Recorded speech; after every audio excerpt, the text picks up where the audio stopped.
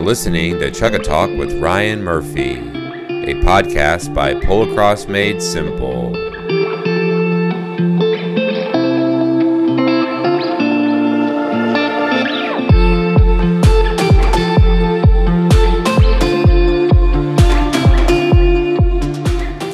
On this episode of Chugga Talk, you'll meet the U.S. Polocrosse team from last year's Athena 2019 World Cup. We discuss the sacrifices it took to prepare and the lessons learned along the way. We compare and contrast past World Cups and look into the future for their prospects for the 2023 World Cup and more. Here on Chugga Talk, the goal is to shrink the polocrosse world by connecting people together and, most importantly, to provide education by interviewing players from all over the world. So listen closely and enjoy.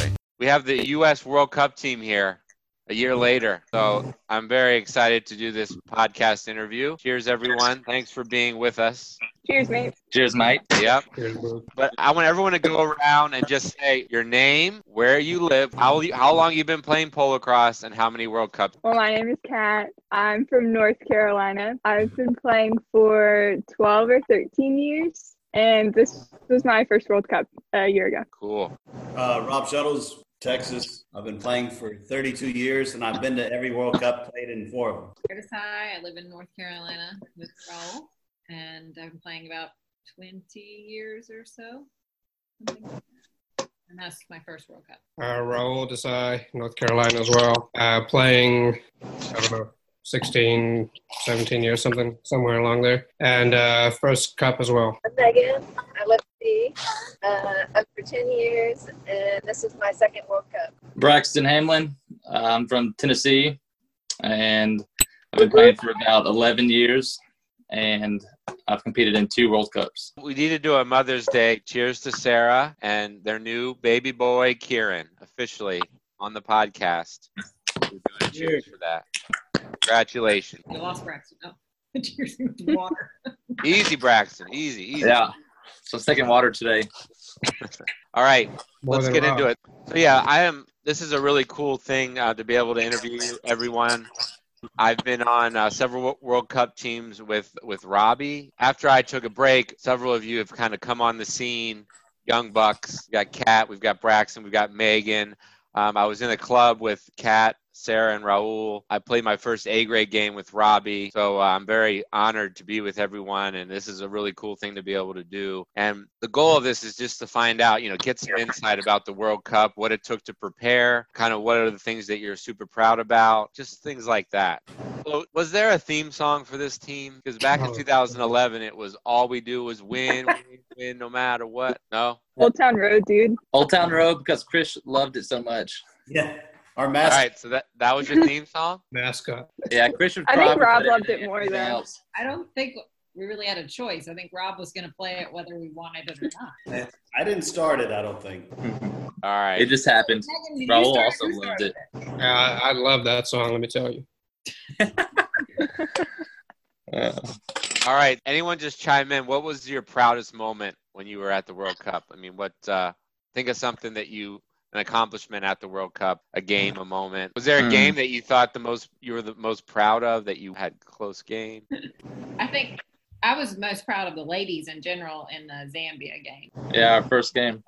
Our first game, we came out, played well. Megan had an incredible game. And we did really well in that game. We only lost to the Zambian women by a goal. Yeah, Where I'm they- thinking that one or the first Checo of the UK game, because we came out really swinging on that one. So you had a couple of big moments there. Where was the moment where you felt the most defeated? Because I'll give you my experience. In 2007, Robbie and I almost lost to Canada. That was a tough one. 2011, the Aussies beat us in the third place game, and they just kicked our butts, and I just wanted to cry after that game. Was there a moment that you felt really defeated, or was your toughest moment? I felt like after the first game against Zambia, because the girls worked so hard, and I felt like our boys' side just let them down. All right. I'd I agree felt with that with the UK game because our first Checo was really good, and then our second Checo, I lost every ball out the back, and that just got beat repeatedly in the area. So that was pretty humbling. Okay.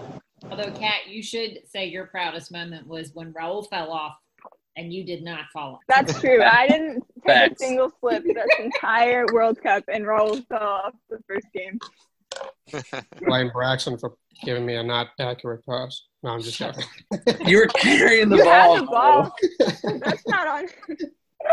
It was all me. I should have stuck the whatever you call it. Right. Kat, Sarah, and Raul, how did you guys feel the night before the first game? I mean, there had to be some nerves. It was your first World Cup. I mean, how did you? Yeah, I didn't sleep. I didn't sleep at all. I think I just kind of like vibrated all night. Yeah. I think it was especially hard for me because I didn't play the first Chukka, and I hate that. I don't like to sit off the I'd rather just go on. So the fact that I had to go out, warm up, and then go get off, I'm like, hated me. Yeah. Yeah. What about you, Raul? You said the night before? Yeah, I mean, or just, yeah, how did you feel going into your first World Cup? I mean, I felt good. Yeah, obviously, it was my first World Cup that I played in, but I guess my second experience with the whole World Cup training and whatnot, because in 11 I was playing in the squad. So, just in comparing our preparations from 11 to now, I felt confident and excited to be in the first World Cup, and obviously nervous as well, but kind of that, good nervous energy, I guess. You try your horses out and you don't know what's going to happen until you get out there. So obviously that adds an element to it. And then obviously playing Zambia, a very well respected team and country that presented its own challenge. But it was good. Megan and Braxton, how did this compare to your first World Cup? Obviously different places, but how did they differ? Or, I mean, going into it, how did you feel compared to the first one? I definitely felt more confident. It showed, for sure. Why did you feel more confident? The first World Cup was my first international experience. I'd never left the country.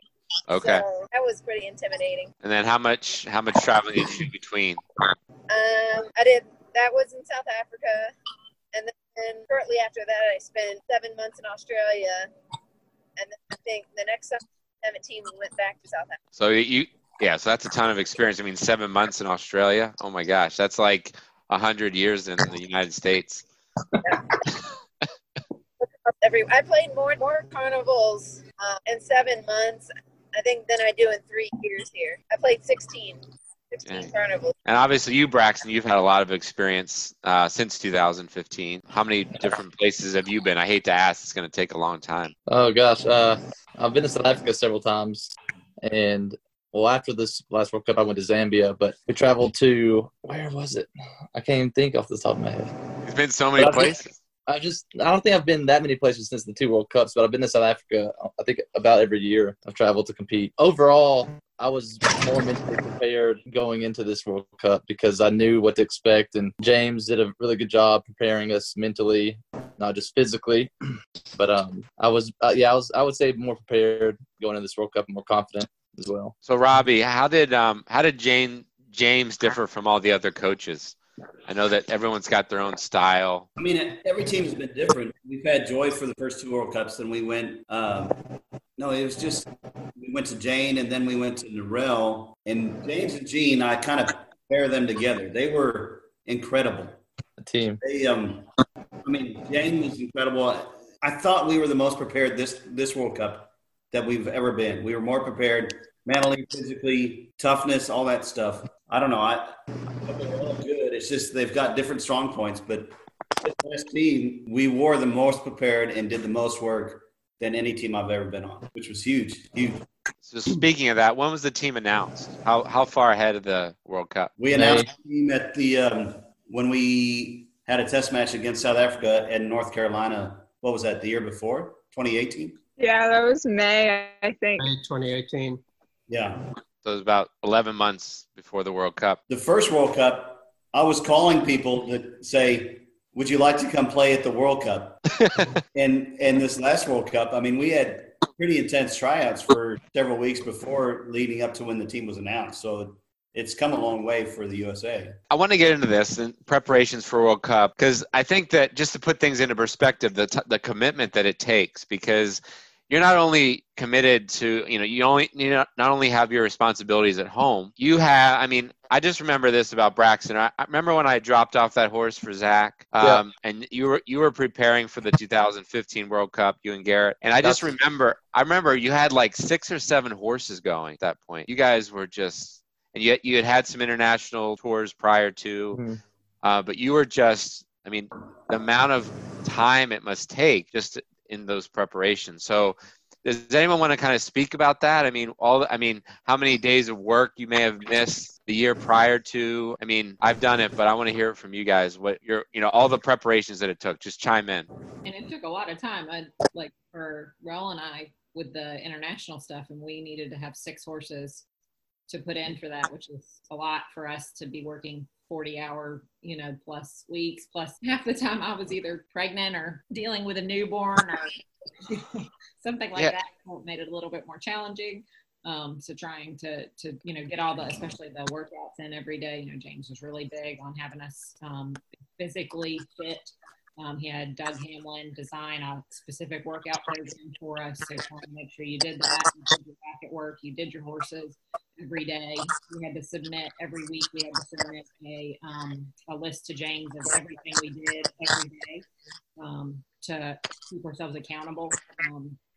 So it was pretty rigorous and very time consuming. But like Rob said, I felt like we were very prepared going in. I mean, I felt like I was playing the best, physically the best, and physically the best that I had ever been playing. So the effort and the time definitely paid off, but it was definitely very intense, and we did have to do a lot of traveling, and we did miss a good bit of work, but not terrible. I think that was factored in. I think that James and everybody was pretty respectful of people's travel. And Rob and Steph probably had to do more traveling really than we did, I think. But like I said, I think it all paid off in the end. How many team weekends did you have? I mean, how many weekends, including the test match, did you have together? A whole bunch. More than in the past. Yeah, so it was probably... The team was announced and played the South African Bishopstow that weekend. Then I think we had a Thanksgiving camp that year. Thanksgiving camp. Then we played Ireland in the spring. Ireland. Yeah, and we had our girls and guys weekends in Texas as well. Weekend in Texas, 5 or 6 probably. Team. I mean, the team tried to play together at tournaments and stuff, obviously without James, present because of the international thing. But and even prior to the announcement of the team, the long list and short list groups tried to play together at tournaments. Pretty much starting kind of back when we went to South Africa, and pretty much from then on, that group was more or less trying to play together because we knew that we were the group that was going to be elected. Yeah, it's funny that you asked that. I was thinking about that. I listened to the UK view or whatever the other day, and I'm not sure who it was. I think it was Rob, or maybe it might have been Webby or somebody. And they mentioned that, what a commitment it is for them in the UK, because I think Penny said, some of you are traveling up to 5 hours to play in a tournament. And I kind of had to have a laugh and think, and I told Sarah, I said, it's, eye-opening to think that other countries that's a huge commitment as a 5-hour trip. Whereas for us, I mean, our closest tournament is 5.5 hours. Yeah, I had to get special permission from the school to take over amount of hours, and then had online classes so I could make all the weekends and travel for 3 weeks, and then come back for finals and knock those out once I got back. Dang, that's tough. Middle of a semester. Yeah, exactly. Well, for me, for years at work, I've never had a day of vacation. Take all my vacation days to go to Polocross, and that's been for 20 some odd years now. It's crazy. But this last time was totally worth it. I mean, this team was young, but there was no attitude. Everything was awesome with this team. I had a blast. So who on the team in sort of the pregame, who was it that was quiet? Was that Carl? I mean, I'm guessing, but who was who needed? I don't think I heard Carl talk the entire time. I think Carl's in this meeting, but he just hasn't said anything. Hey, Carl. Hey, Carl. Hey, guys. So, is there anyone else like that you just had to sort of give them their space, or everyone else kind of chatty? We all kind of messed with each other. Everything was cool. Yeah. We all kind of had talked about how we liked things to be beforehand when we were working with our sports psychologist. So I think everybody kind of already had an expectation of who wanted to listen to their music, who wanted to talk, who wanted to do this, that, or the other thing. So we all kind of knew everybody's routines before we went in, and you just respected whatever that particular person did. I got made fun of a lot. You do make it fairly easy. So. A lot. So, give me some funny stories. Come on. Give me some funny I said stories. something, and Jean Hadkins looked at me and she said, "No wonder you get made fun of all the time. None of what you say makes any sense." And at that point, I just had to like walk away and be like, rethink my entire life. That was pretty tragic. There was a bathroom that attacked one of our team members, but we got him back. That was after that was there at the end of the World Cup, right? So let's get into into that pregame. What was like the few hours leading up? I mean, what was your plan? I really like some insight into how James coached you, kind of how he prepared you like for each game. So give me your sequence. This World Cup was different from like South Africa, is that there was a lot more lead-up games to our actual game with all the interstate games. And we were all fired up wanting to go watch interstate games, and James was trying to kind of corral us and say, you guys got to go back and, we start to get our head in the game and focus on, the next 2 hours. So we'd make a timeline every morning. Actually, Gene wrote up our schedule every day on getting our stuff together. So that was really good. But if it was up to us, we would have been at the game right before, 20 check up because we wanted to watch everything. Yeah. But basically, we would go, like, we'd have downtime beforehand because James wanted us to be rested, not just like at the field, not drinking water all day. And then we would kind of go do groundwork, like racket work on the ground, do drills, play a little bit of ultimate to kind of get things loose. We would all stretch as a group, that sort of thing. Kat typically would lead us with those types of things. We'd have all our gear out, organized, way in advance. Everything would be labeled. There was specific orders where things went, so that everything was already prepared. There was no stress surrounding that. And then we would get on and like warm up, and then we kind of talk about the game a little bit just prior to the initial group going on. What's ultimate? Explain that. Oh It's a man, nightmare. slow. It's like pole across on foot. Like ultimate frisbee? Like ultimate frisbee, but with the pull across. Yeah. Okay.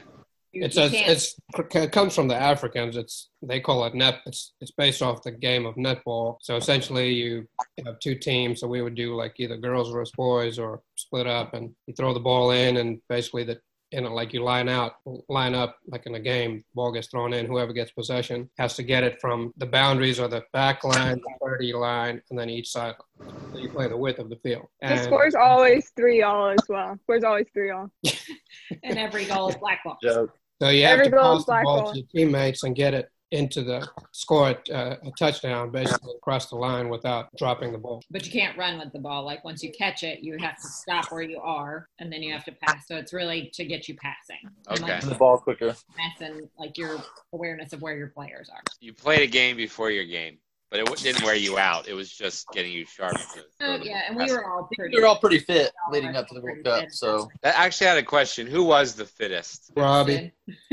I was gonna say Braxton. Braxton, like when we were in Africa, we'd take all these runs, and Braxton would lap me like 4 out of 5 times. Braxton laughed all of us playing ultimate. Nobody wanted to cover him. yeah, James' short jog is about a 45-minute jog. I don't know. Don't Robbie- even. That was the most dramatic moment of my life. On the sugarcane hills. I was literally crawling up one of them, and Braxton was like jogging at the top. So it seems like at this World Cup, you finally realized that you shouldn't be staying like 45 minutes away. No. 2011 was a disaster, Robbie. We stayed so far away, and the refrigerator didn't work in my room, so like all the yogurt was curdled. Heather did an awesome job with finding our. We had the most ideal, the Oh, Yeah, we best. were so close. We were Facilities jogging ever. fields. We hit the jackpot. Heather was badass with what she found. So were We you? jogged. We could jog down to the field every morning. We could jog down the field. So was it a hotel or was it just like campers? No, there was like like small units. There was like 7 units right next to each other that we all we rented for the whole USA team. It was Oh awesome. my gosh, that's smart. My dad got in trouble by the Aussies in 2007 for having his camper van near their camp.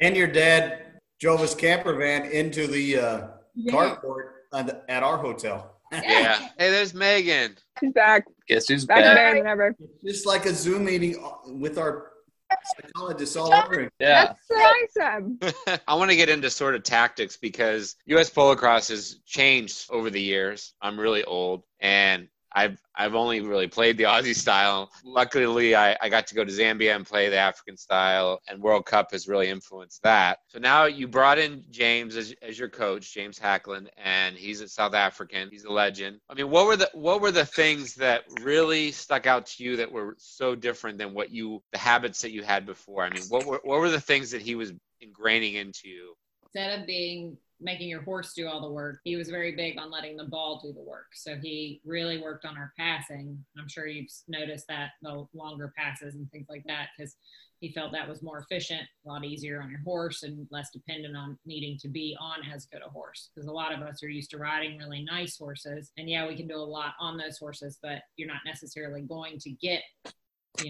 your top horse when you go to these things. So he wanted us to have other advantages, and also to kind of be able to allow the horses to do less work and last longer through really rigorous competition. Oh, that makes sense. Yeah, he emphasized throwing it at the right time and making sure that if you're going to throw that big pass, to make sure that you had it accurate and that you weren't going to mess it up and throw it to the other team or something. So using it at the right time and not just throwing it willy-nilly. So percentages. Yeah. Braxton, Megan, what are your thoughts? I feel like he focused on the ones a lot of to have a game plan on how you're going to enter the box, whether it's not just a foot race trying to race everyone down to the box, and then you might miss your bounce because you're going as fast as you can go. Use your teammates more and try to enter the box uncontested, so you can just make one little turn or go straight through to the goal. Just smarter game plan. So was it an automatically send it to the one, or was it? Yeah, most of the time get it to the one as quickly as you can. But if the play was also called for meeting at the line, or just if it seemed like there was a straight shot to the area, then we would either run it down or pass it to the one, then the one could run it down, or the one would come back and get it immediately if the play wasn't a straight through shot. So he was obviously talking about high percentage passing. How did you progress over time? Because I see you guys now, and you're much more accurate than I could imagine myself being. When he first started with you, how accurate were you? Because, and I talk about this because I've been on teams where my coach said, "I'm sorry." Joy kind of threw her hands up and said, "I'm sorry, I can't do anything else because you can't even get the fundamentals down."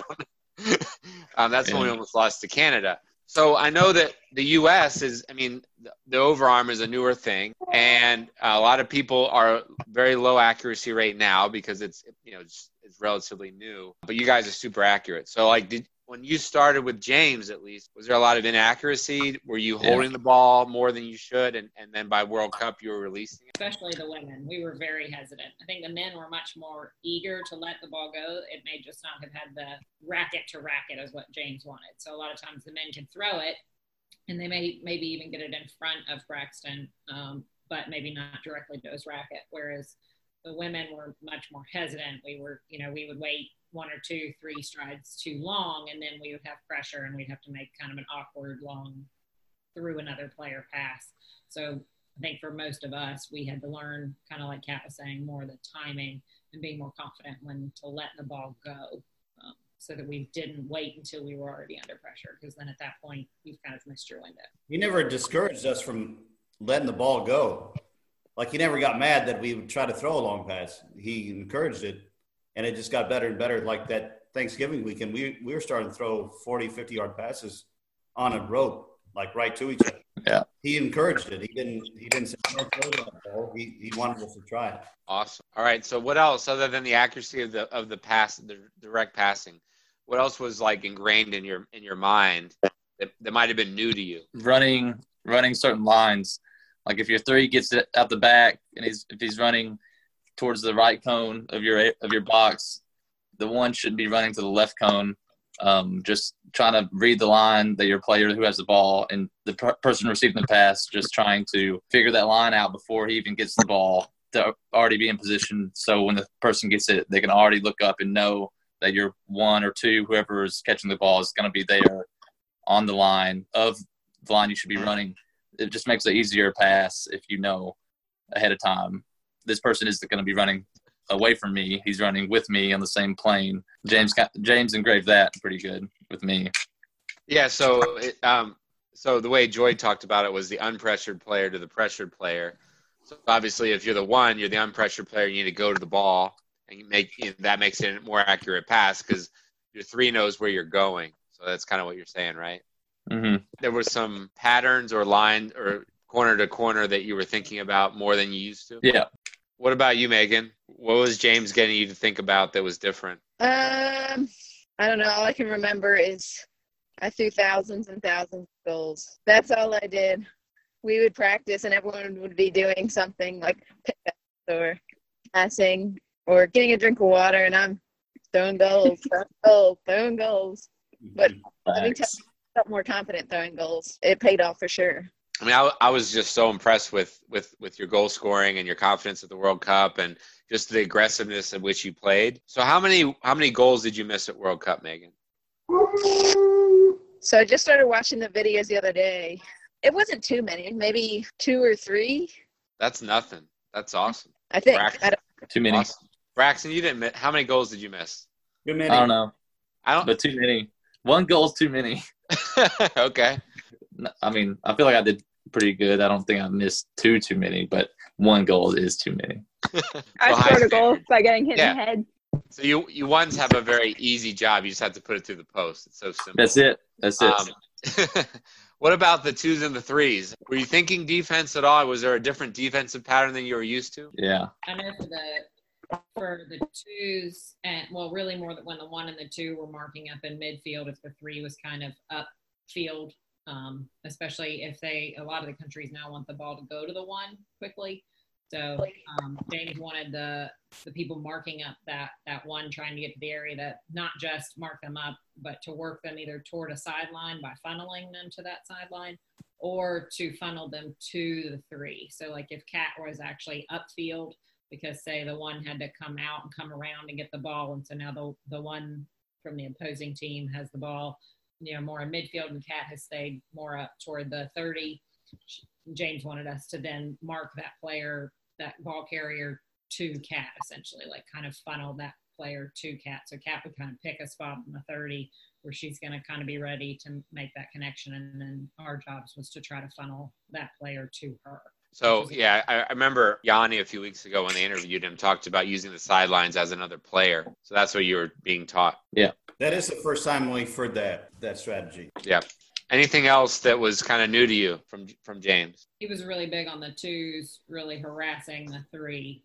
The minute our team would have the ball, my job was to go try to pester the hell out of the other number 3 to try to keep them from being able to even mark Megan up, to even be able to get to the area. So kind of work them all. You just worked them all the way to the line so that they had to sit there like a sitting duck so the 1 could kind of pick their spot. Okay. Any other comments about kind of the new stuff that you'd learned? It's really good stuff. Yeah. Here we don't – I mean, we were playing the passing game more and more, but, I mean, we don't really know how to defend it, or we didn't know how to defend it as well. And he worked on how to defend the longer or the passing game easier. So, like, say if you know the ball's going to be on the other team's side, and me as a 1, I would never chase the other number 1. I would instantly go for that ball.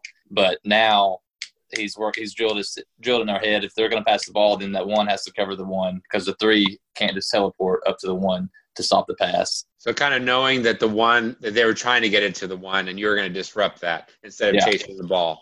Yeah. So that's brand new. Yeah. Yeah.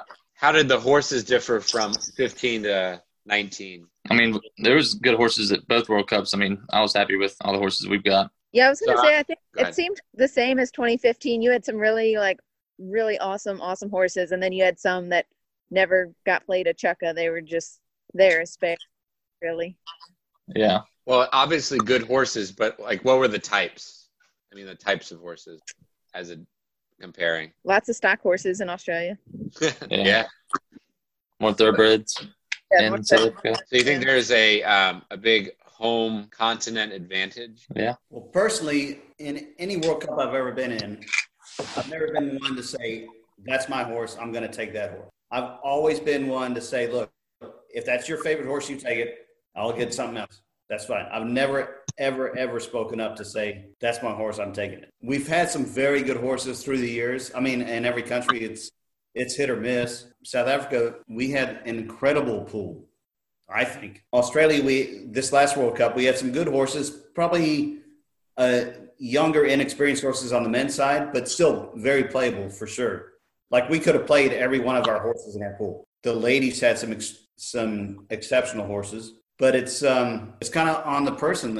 It's if you see somebody getting on with a horse, you just let it go. Say, that's your horse for the whole weekend. Don't even step off. But I've never been that type of a player. If anybody else likes a horse, go ahead and take it. I'll find something else. Oh yeah, I was just gonna say that I was really pleased with the horses that we got this past year.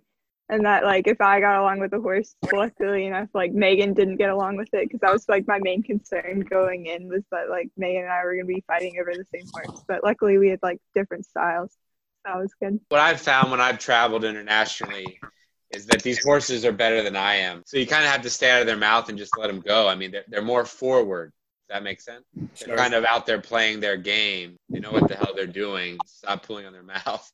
Right, just let them go. Let them, So I find that I feel like if you've had a lot of experience internationally, if you're a great horse person, it gives you a huge impact. The variety of horses that you played prior to World Cup. The play from the first World Cup to this last World Cup is like an eon away. It's totally different. It's any team from this last World Cup would have won the first World Cup. Any team of the eight. The parity now in the game is crazy. Any team could probably win it. I mean, you saw Ireland beat New Zealand. New Zealand beat South Africa. We were in pretty much every game. The first 3 World Cups, there was huge blowouts. 35-3, 25-10. That's not the case anymore. It's incredible. It's very exciting for the game. Any other comments about the World Cup? Anything that stands out to you that people could learn from? Travel and play as much as you can. I feel like that's in the United States. It's pretty easy to become the big fish in the little pond. So. You end up having to travel internationally. That's the only way you can really get better once you get to a certain level. But what I can say about this team, something that I'm very proud of, the hard work that you put into it, the number of horses you had going, the commitment you made to travel. Not everyone would make that sort of commitment. And I'll just throw myself under the bus. I've been on teams where I haven't been fit personally, like as fit as I could be. And over time, I learned that there were certain things that, it's hard enough to play in another country against some of the top players in the world. If you're not personally prepared, you're gonna have a miserable time. Yeah. So, huge kudos to everyone on this team that made the commitment, set the example. I see you guys playing after the World Cup. You just set a tremendous professional example. You're all on top horses that I don't want to play against. You all are sharp with your passes. You're dressed to the hilt. You've got white wrap, clean everything. So that just says a lot about you as a team. And so not only did you represent the country so well in the way that you played, but just the way that you carried yourselves. And because I've been on teams where people weren't so willing to say, hey, this is the best horse for you. Just keep that horse, right? They may have just wanted to keep that horse that they really like. So the selflessness. So those are my takeaways from my limited experience watching you guys. But I would be curious to hear everybody's isolation polocrosse right now. For me personally, I'm probably third or fourth best in my family. My kids are running circles around me down in the pasture. Fourth tallest. Or tallest. Yeah, that's true. Are you keeping your horses going as if polocrosse was going on, Robbie? Yeah. No, the 2 kids are on. They're good A-grade horses. Heather and I are on the young ones coming up. And then we've got another 2 or 3 breaking in. But I've got a new horse that she is super fast, super small, pocket rocket. She's crazy. Pocket rockets are the way to go. I wish we would be playing right now. Yeah, Heather's out there breaking horses. Yeah, no, she's now the breaker. I just get on them and go. How about everyone else? Like, what are you doing right now? I mean, obviously, no one's willing to make a talent show video except Megan. She's a badass. That was an awesome video, by the way. That was hilarious. I love how there's no context to it. It's just like Daisy not listening to you. Come on. Could have done a chasing sparks or squirrels or something. So when do you think polo-cross is going to start back for you? When do you think your first tournament will be? Estimate. Lone Star is hosting a tournament in October. We're hosting one in October as well, I think. But Okay, I think cool. Sugarloaf will still be Fall. because that's like Labor Day. So Labor Day, maybe the first one, Labor Day? Yeah. You're supposed to be hosting a mega clinic in August, Carolina. Sorry, but I don't know if Sure. that'll be the first one. All right, so I had this idea of every weekend, starting maybe Labor Day till the end of the season, we're going to have a tournament or a play day every weekend, if we can. I mean, just imagine. I mean, there's no reason if people have postponed their tournament that we can't just have something every weekend. We're going to try to have some mega clinic. All right, last thing I want to do just to make you guys feel really awkward. Robbie, when did the circle of trust start? The circle of love, I call it. The circle of trust for me getting in the family. No. No, where we all got in a circle in a huddle and we said nice things to each other. I make people do it at my clinics. Was that a team that started that, Robbie? No, okay. It is my thing. I'll trademark that. You I've did been in that. so many circles, I don't know what you're talking about. All right, I'll trademark it. It's like the because- circle of love. Yeah, Is okay. this like a physical circle or like metaphorical? This is a virtual Zoom circle, Kat. Oh, sorry.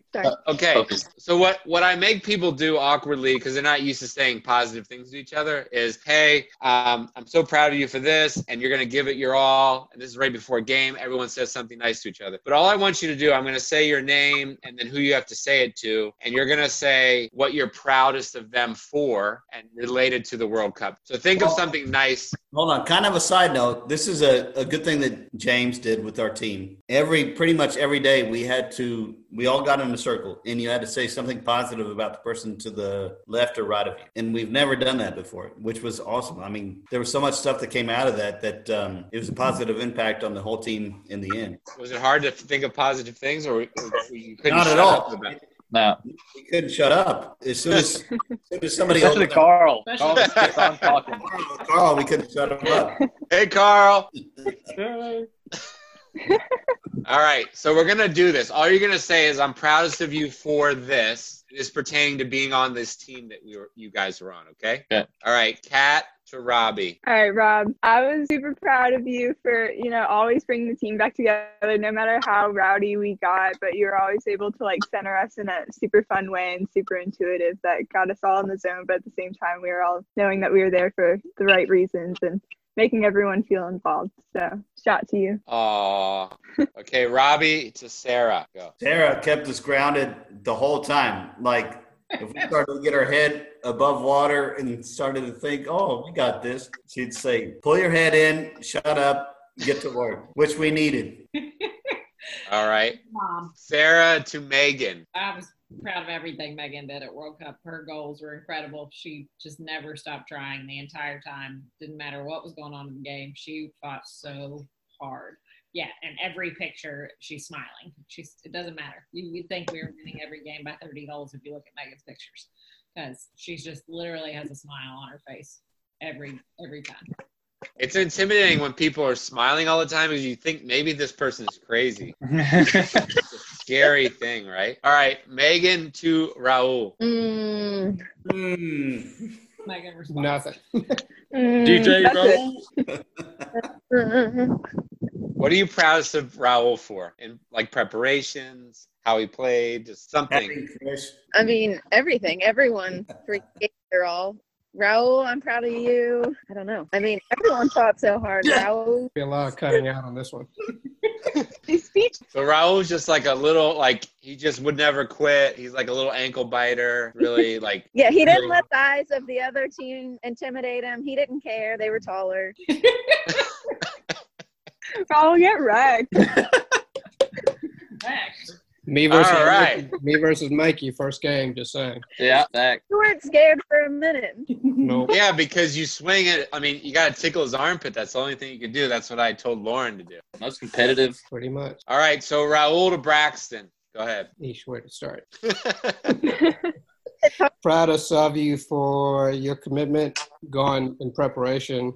You were always out of all of us, but you're always willing to travel wherever, put in whatever amount of horses, 6, 7, 8 whole horses, fly in and play in one of our horses, the whole 9 yards. So that obviously went miles and miles once we got there. And then obviously, despite the results, the effort paid off as far as some of our connections went. You could tell that we'd put in much more time than previously. So shout for that. Yeah, thanks, Bruce. All right, Braxton the Cat, bring it home. I'd probably have to say I'm the proudest for you for you're probably the most positive person on the team. No matter what happens, no matter anything horrible could happen, and then you would just have the most positive outcome, and it would keep a good positive vibe for the whole team. Even if if I felt down, you would say something funny, or someone would make fun of you for saying something silly, and then it would just send out a good vibe to the whole team. So Awesome. Thanks, Jackie. yeah, hey, And Cat is the tallest player. No, Carl's taller than I am. Carl's Oh, really? tallest, but Carl's the Taller than tallest Carl? and the loudest. Carl, how tall are you?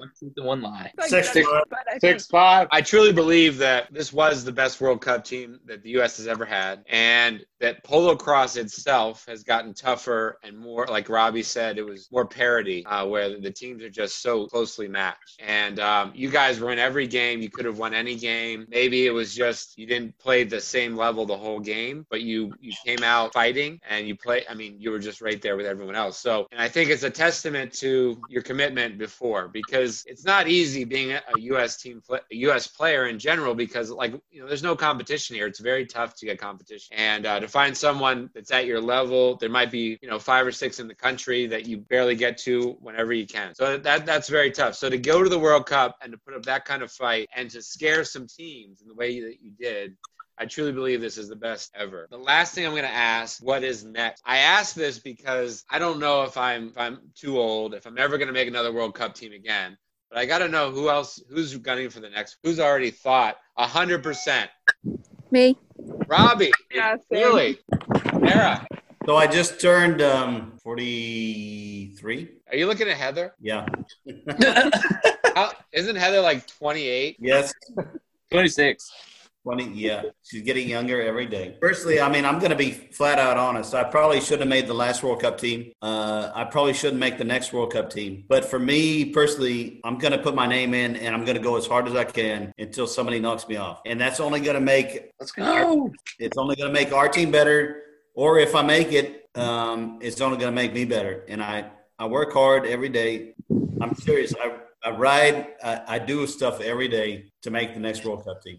And if somebody beats me out, good on them. But I'm going hard. So we can start a hashtag as if. So basically, you live every day, Robbie, as if you're training for the next World Cup, right? Absolutely. I'm training for the next World Cup. This whole from the day I got back to right now, I'm going for the next World Cup. Now, hopefully, somebody beats me out in this country, because there's no way I should be on the next World Cup team. Well, if some of these young punks like Megan and Braxton did, and Kat, if you can do some, if there's some other kids, I'm thinking of Kevin Horton, if they can get out there and they can go travel a little bit, we're screwed, right? They go spend 6 months in another country. Put your head out, stick your neck out. Don't be afraid to get beat. Don't be afraid to win, but win honorably. Don't be afraid to get beat. Same thing. But I'm going to put my name in until somebody takes my spot. That's awesome. So everyone in here is already thinking you'd like to be in the next World Cup. I'm going flat definitely. out right now. Megan again. Oh, I'm Cat- screwed then. If Megan can get out of the ditch, she'll be there.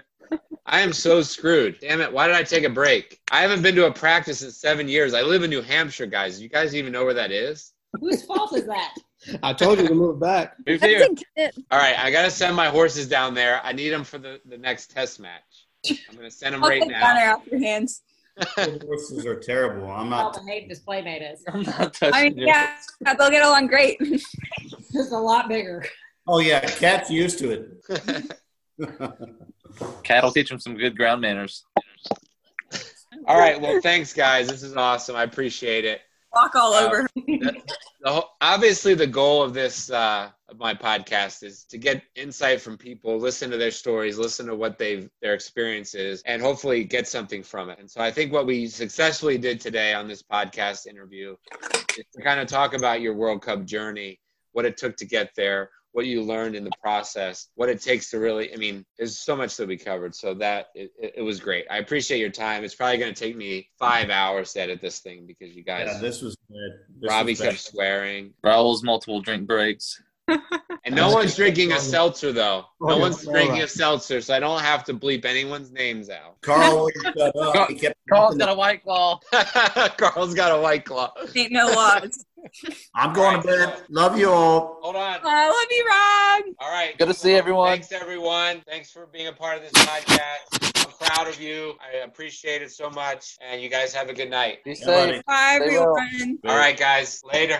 Bye. Bye. Hey there. Thanks for listening to this episode. What an honor it was to share in this reunion of my friends and to get a glimpse of good team chemistry. Cheers to them and their many supporters along the way. Sarah Desai will officially thank them now. As we reminisce about our experiences from the amazing 2019 Adena Polocrosse World Cup, we would be remiss if we didn't thank our sponsors, because without them, these experiences would not have been possible. Some of our major sponsors were Saucy Construction. They were absolutely epic in the support that they provided this team throughout the entire process. Also, Icon Global, Overall Nutrition, Insulating Company, and XLEQ were all great sponsors for us. We had gear and products that were contributed by Triple Crown, who has always been very supportive of Polocrosse. Also, the incredible flow boots. We had lots of flow boots donated so that we were able to give each horse owner a pair of flow boots when we left, and they were really excited about that, as that's something new for Australia. We also had the Game clothing.